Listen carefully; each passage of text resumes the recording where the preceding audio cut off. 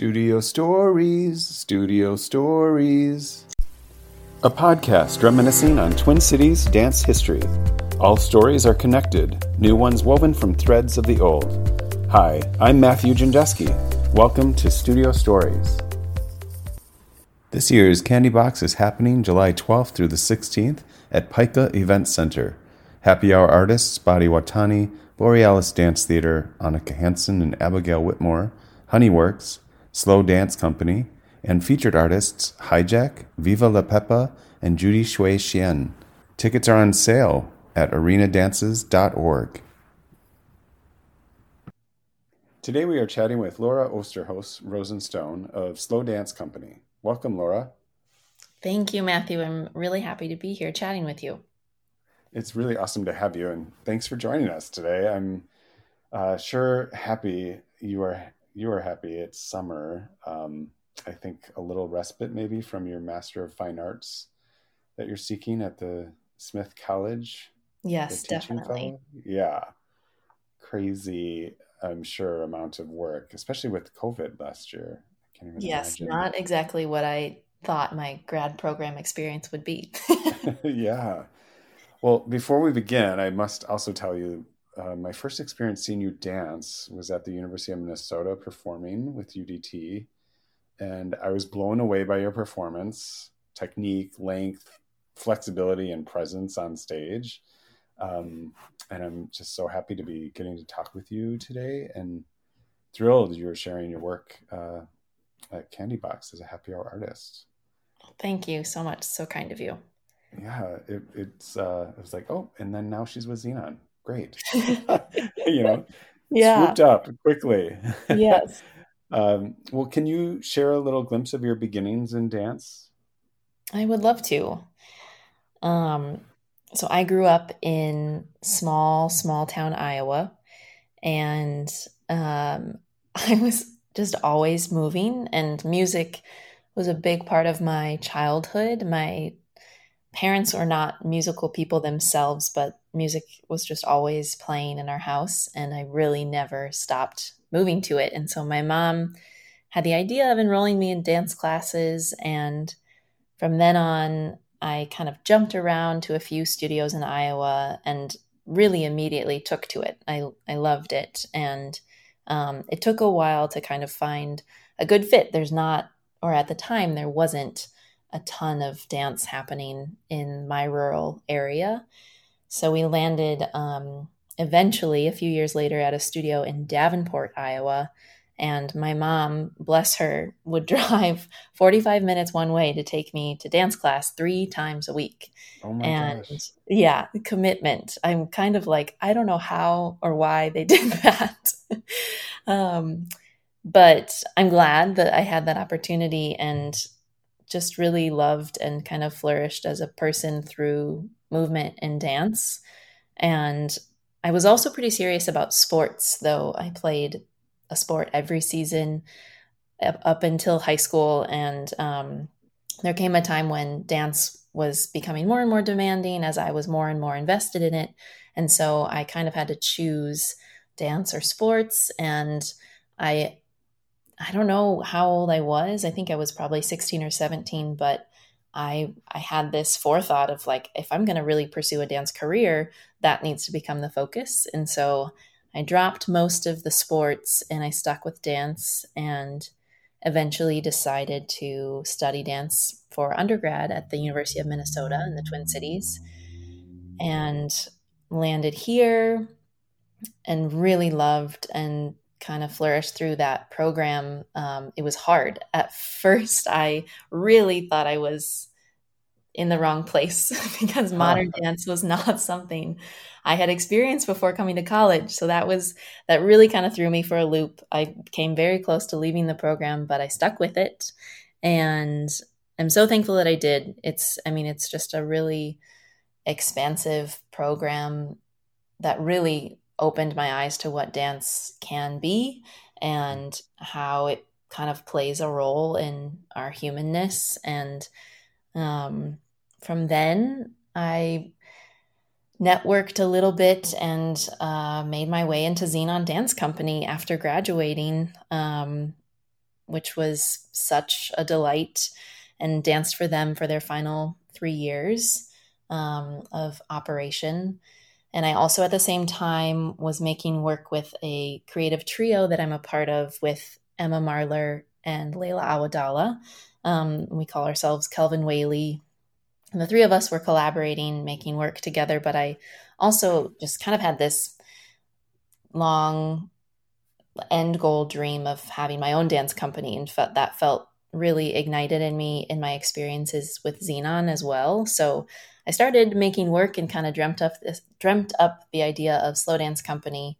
And I really thought that I would have like maybe 5 more years with Xenon to kind of let slow dance kind of like fester in the background as I was continuing to perform and growing my understanding of dance and performance when Xenon abruptly ended. And that's when I really was like, what is my relationship to dance without Xenon? And I realized how much I had defined my dancing through that company and that work. And was a little thrown off for about a year, but I was teaching at the St. Paul Conservatory for Performing Arts and finding a lot of affirmation in the students there. And then really by happenstance, I'm usually very, very much a calculated person that has a lot of plans and like 3-year plans, 5-year plans. And I happened to go to a dance intensive in January of 2020, right before the pandemic hit. And I met this woman named Erin Cowie, and she just spoke so highly of the grad program that she was in at the time. And it was a grad program focused on performance and choreography. And I had always kind of thought grad school was a place where you go when you're done with your performance career. So that's kind of why I had hesitations. And Erin showed me that that didn't have to be the case. And she told me about how she was performing so much and learning so much, and also getting to kind of grow her choreographic interests along with her performing interests. And so from then I really just took a leap and applied for 2 different grad programs that also had teaching fellowships. And I landed at Smith College. Which Smith is really known for its dance program, I feel. It is, yeah. Chris Aiken and Angie Hauser are based there, which they're big, or at least they're very well known, I think, throughout the dance community, and have kind of a special touch with Minneapolis community. Yes, definitely. I danced with Chris. Oh, did you? Yeah, long time ago, goodness. Obviously. Wow. I didn't realize they were at Smith. I guess I've lost track of where Chris has been at, but that's incredible. Amazing.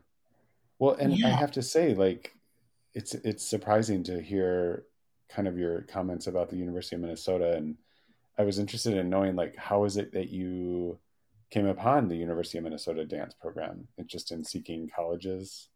So being from small town Iowa, I was like, I'm going to get out of here. I'm destined for the big city. And I was so determined to attend a dance program on one of the coasts. I visited places all over the East Coast and the West Coast. And it was when I was visiting a school on the East Coast, actually, that the director of admissions had said to me, I'm from Minnesota and I've heard nothing but good things about the University of Minnesota's dance program. Have you looked there? Like, you're from the Midwest. Have you considered that program? And I hadn't heard of it. I was like, no, I haven't looked into this at all. I looked into it. I auditioned. I got in, and I loved like the size of the city. Coming from such a small town, it felt like a good stepping stone. I wasn't super ready for New York or LA. And I also have some extended family that live in the Twin Cities. So it felt like a comfortable jump to take as far as living in a new place. And then I landed here.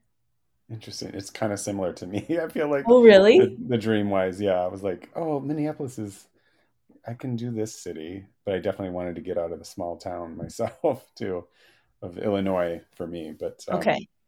Interesting. Well, very cool. And you had, are there some teachers that stand out to you specifically making an impact there for you, or jazz kind of? Yeah, definitely at the University of Minnesota.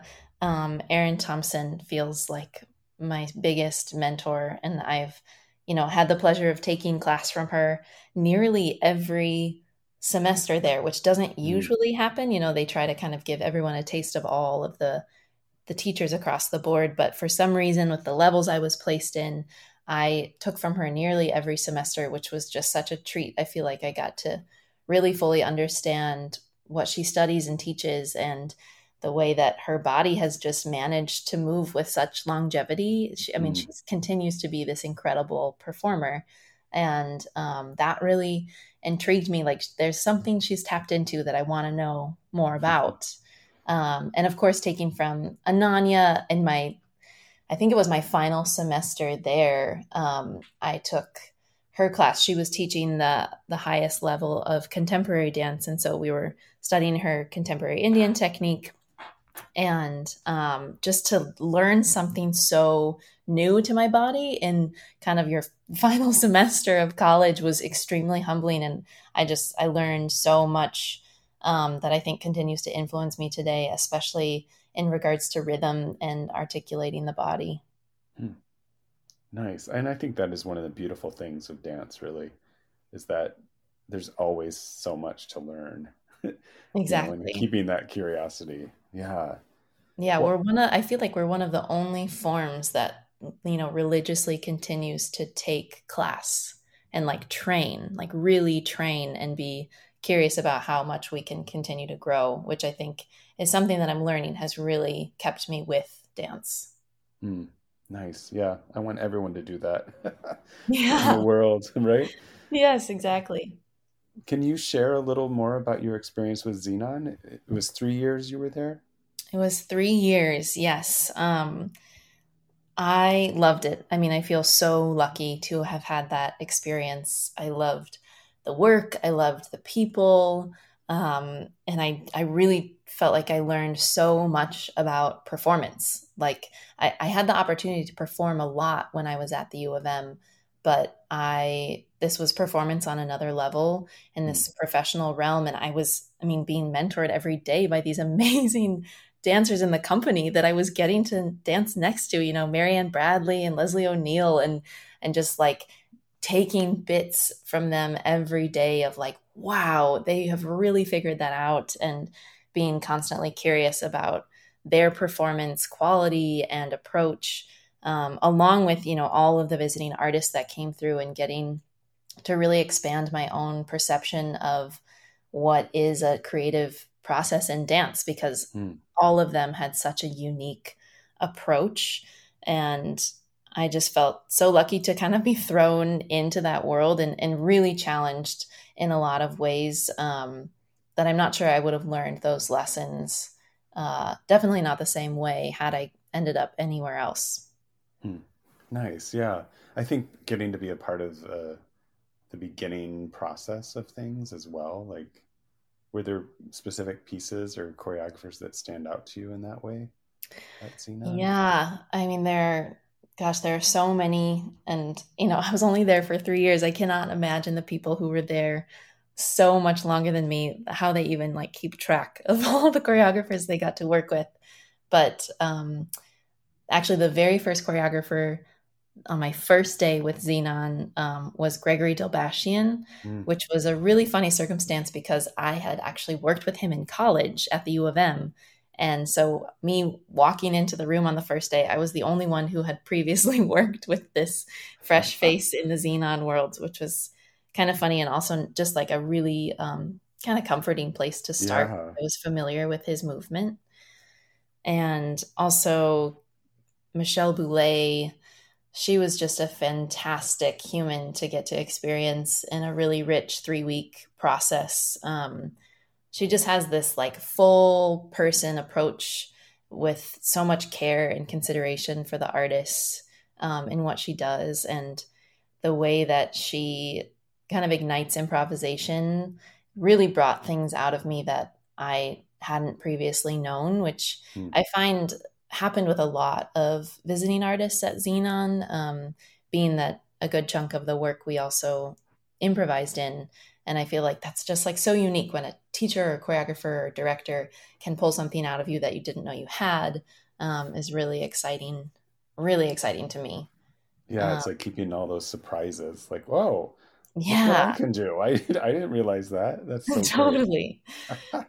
And the last choreographer that, of course, sits with me is Sam Kim. She, I think, was potentially our final creative process that we did in that final year, and she is just like a force to be reckoned with, and the way that she can bring her kind of visual images and dreams to life in the body is was just really inspiring to me. And I actually had the opportunity to work with her again after Xenon ended. I spent a month in New York with her in the fall of 2019, and I helped her, was her kind of her studio research assistant, as she actually built a solo for herself, but she had set the solo mostly on me and then kind of translated it back to her body for the Mm. performances, which then I kind of became like this outside eye, and a kind of a production assistant to the whole operation. So that was a really, really neat experience that came from a Xenon connection. Yes. Oh, that's so fascinating. I'm interested in understanding where Slow Dance Company, the name, comes from for you. Yeah. Um, Well, the LO in slow is significant of my initials, LO, and the slow does really translate to SLOW, as in slowness. And I have to credit my dear friend Emma. I think she was a big portion of coming up with that SLO kind of play on words, for the name. But this, I had, when I was dreaming up like having my own dance company and making work, I wrestled a lot with why my creative voice was of value, like why I should take space with my creative voice as a middle class white woman. And I was reading this book called In Praise of Slowness by Carl Henry. And it was in a time when I was working for Xenon. I was actually, I think, in my first year as an unpaid apprentice. And I was working like 7 part-time jobs to make a livable wage. Mm. And I remember the exact moment. I was sitting at one of my retail jobs behind the counter. No one was in the shop. And I was reading this book. And I had just this epiphany, like slowness as a philosophy of living is something that I feel like I'm supposed to share. Like I think I'm supposed to share that in dance. And there's slowness is familiar to some people because of slow food or slow fashion, these approaches to life and how we consume things in a way that's trying to be ethical and sustainable in each step of the process. And so I, in Slow Dance Company, am curious about uh, the slowness of that process of dance making and how that can influence what we're doing from a full body, full human approach. And this idea of like slowing down that I needed so desperately at that time in my life when I was working so many jobs and I could like hardly even answer the question, like, how are you doing? So I just was so ungrounded. I didn't know what I was feeling or where I was.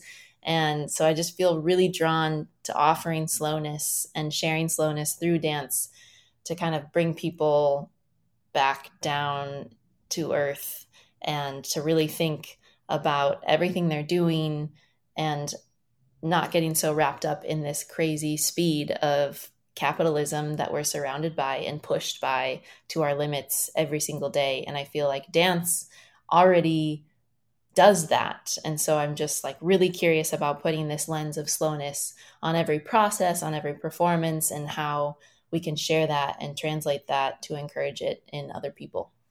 Yeah, nice. And it doesn't necessarily mean that the performance you're seeing is slow, Correct. but Yeah, yes. I I have to explain that often as a grad school student.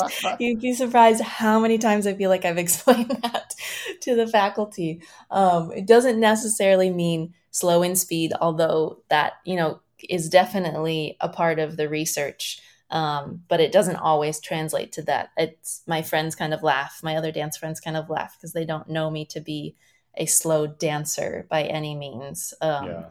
but it's really about the approach, having slowness and intention of where you're placing your attention kind of in the approach to movement. Okay. Nice. So what interests you in making work? You kind of mentioned it quite a bit with the slow approach. Yeah. What inspires you? Like, how is it you like, oh, I need to do this? Yeah, I'm super passionate about sharing slowness, as I said, but I'm really inspired by relationships in performance, our relationship to space, sound, each other, um, and kind of how when we zoom in on those things, like really drawing attention to accents in music. I feel like I'm a very like musically based creator, and musicality and how musicality kind of stretches and messes with our perception of time, and zooming in on intimate relationships between two bodies who are making choices in real time that can also really kind of reclaim our institutionalized perception of time that just like recognizes our humanness. I'm so curious about just like really feeling the humanness of performers when I see them in dance and any sort of other performance art,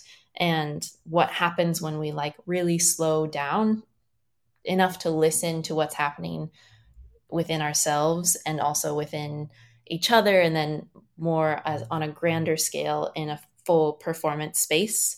And that slowing down just feels like so radical often in our like Western capitalism society that we live in.